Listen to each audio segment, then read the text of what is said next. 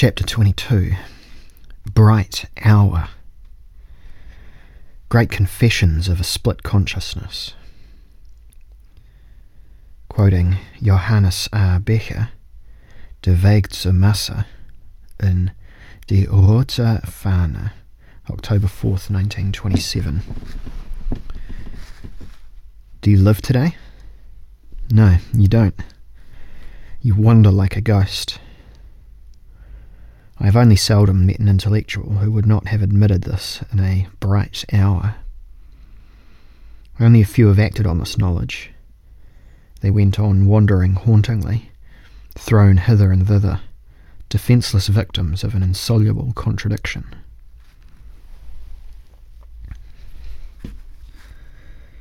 In the twilight of the cynical structure, confessions often anticipate possible exposures. They are the rides of bravado of an irritated consciousness that now and then violently seeks out confession. T. Reich's Compulsion to Confession.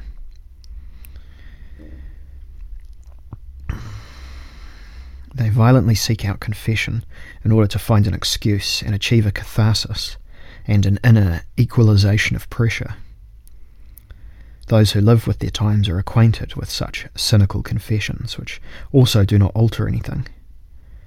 Perhaps they are the most prominent element in what today we can call zeitgeist. Unhappy consciousness, too, knows its most developed and most typical outgrowths that bear the colour of the decade more than anything else. The phenomenon of the quote-unquote bright hour strikes the eye of the historian who reads the traces. In several ways, Weimar is a nudist era, an era of exposure, politically, sexually, in sport, psychologically, morally. The nudist and confessional urge is the obverse side of all the sophisticated inconsequentialities, strenuous pseudo-realisms, and artificially construed ideologies. The best authors were active even at that time as phenomenologists of cynicism. Brecht, Toller, Kästner, Roth, Döblin, T. Mann, Feuchtwanger, von Herwarth, Broch, to name a few. To the present day they maintain a lead in this area over professional philosophy. The quote-unquote brightest hour was described by Erich Kästner in his Fabian, 1931. The scene takes place in the editorial office of a Berlin newspaper. See Chapter 9, School of Arbitrariness.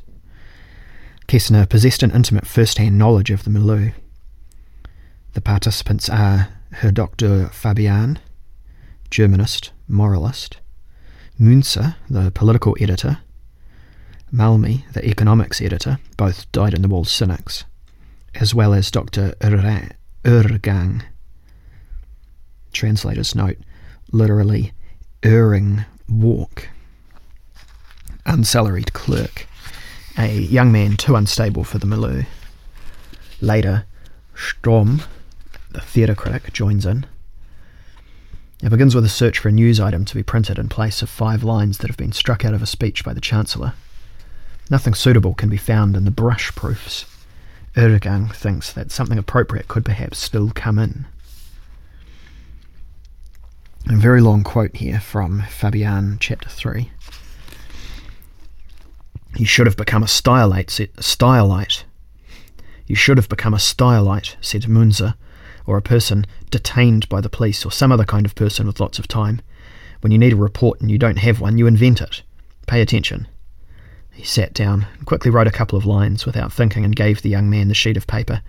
Now get along with you, column filler. If it's not enough, a strip of slug. Herr Ergang read what Münzer had written and said very softly, Almighty God, and sat down as if he suddenly felt ill on the chaise longue in the middle of a crackling mountain of foreign newspapers. Fabian bent over the sheet of paper that quivered in Ergang's hands and read, In Calcutta there was street fighting between Mohammedans and Hindus. Although the police soon brought the situation under control, there were 14 dead and 22 wounded. Order has been completely restored. But in Calcutta there have been no disturbances at all, Ergang replied resistingly. The disturbances did not happen, Munzer asked, incensed. Would you like to prove that to me? In Calcutta there are disturbances happening all the time. Perhaps we should report that the Loch Ness Monster has been sighted again in the Pacific Ocean.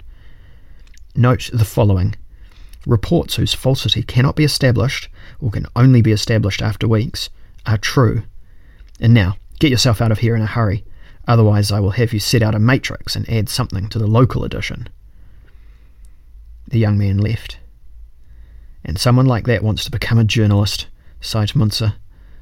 What can you do, he said. By the way, why the sympathy with the people? After all, they're alive, all 36, and are perfectly healthy. Believe me, my dear, what we compose in addition is not as so bad as what we omit. And with that he struck another half-page out of the text of the Chancellor's speech. You mustn't take anything to heart, said the commercial editor to Fabian. He's been a journalist for 20 years and already believes what he lies. Do you disapprove of your colleague's indolence? Fabian asked Herr Malmy. What do you do besides that? The commercial editor smiled, of course only with his mouth. Well, I lie too, he replied, but I know it. I know that the system is false. With us in the economy, a blind man can see that. But I serve the false system with devotion, for in the framework of the false system at whose disposal I place my moderate talent, the false measures are correct in the nature of things, and the correct measures are, understandably, false. I am a devotee of strict consistency, and in addition I am a cynic, Munzer threw in, without looking up. Malmy shrugged his shoulders. I wanted to say, a coward. That hits the mark more exactly.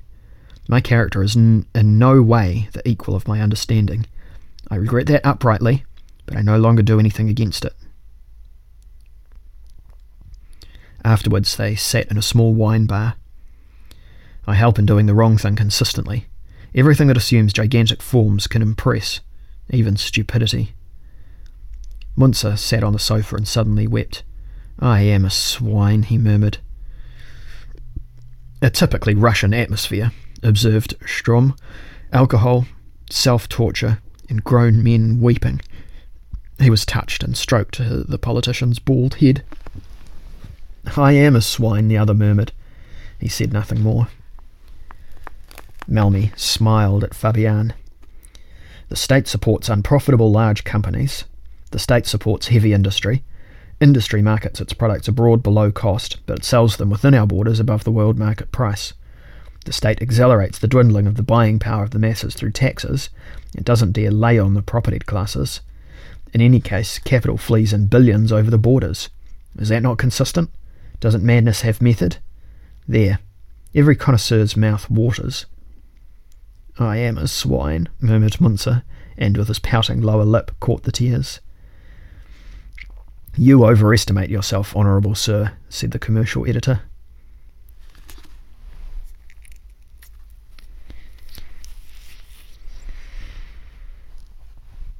These cynical egos are appendages of their cancer-ridden consciousness of reality, which obeys the rules of the game in the capitalist world without resistance. In it there is no misery that does not reflect itself, double itself, and ironically mirror itself in tormented confessions and aggressive consent. The significant writers of the time behave toward these phenomena as minute-takers. They know that the people at the centre of things know what they are doing. Journalists in particular cannot appeal to any form of ignorance. That a commercial editor makes such a confession about capitalism as the false system that he serves with lies and devotion belongs to the great moments of truth in Weimar culture. Without insight into the reflective constitution of the cynical structure, a concept of truth for these kinds of situations can no longer be defined. Discreetly disinhibited, to the present day it is people of this kind who have grasped the unity of madness and method, and who will say so among friends. In the quote-unquote bright hour, the masks of integrated cynics crumble. Where private confidences and alcohol have helped things along, the decomposition presses threateningly and garrulously out into the open.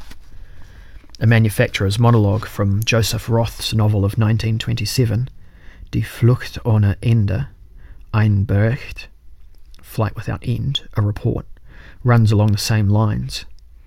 The scene takes place at a party in a Rhenish town. People are talking about fashion, the latest models and hats from Femina, about the workers and the quote-unquote decline of Marxism, about politics and a League of Nations, about art and Max Reinhardt. The manufacturer, in a conversation with Tunda, the hero of the novel, loosens the laces in his patent leather shoes, undone his collar, stretches out on a broad sofa. In free association, he turns his companion into a witness of his self-analysis. A quote from Roth's Die Flucht ohne Ende, pages 76 to 79. Earlier on I understood you perfectly, Herr Tunda. As far as I am concerned, I posed my questions for a quite definite egoistic reason. In a certain way I was obliged to do this. You don't understand that yet. First, you will have to live among us a little longer. Then you will also have to pose certain questions and give certain answers. Everyone here lives according to eternal laws and against his will. Of course, when they began here, everyone had his own will. He arranged his life completely freely. Nobody tried to interfere. But after some time, he did not even notice that what he had set up through a free decision became, if not written, then holy law.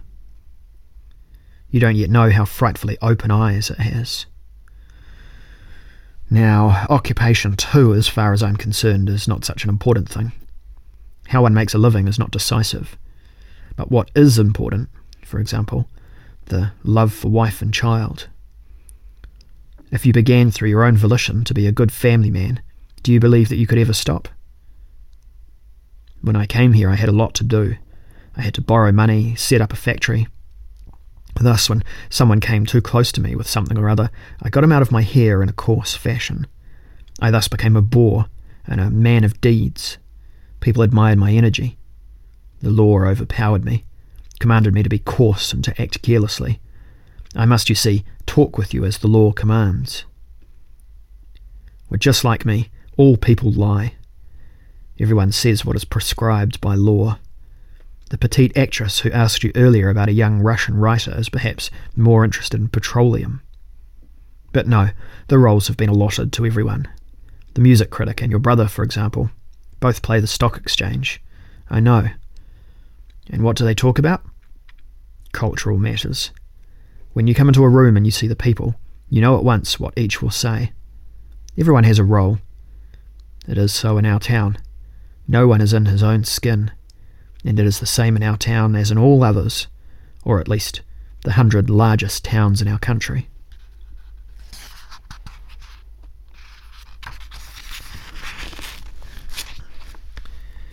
This manufacturer even thinks through the compulsion to become cynical, boorishness, of course, without penetrating the compulsion to conform to this reality as such.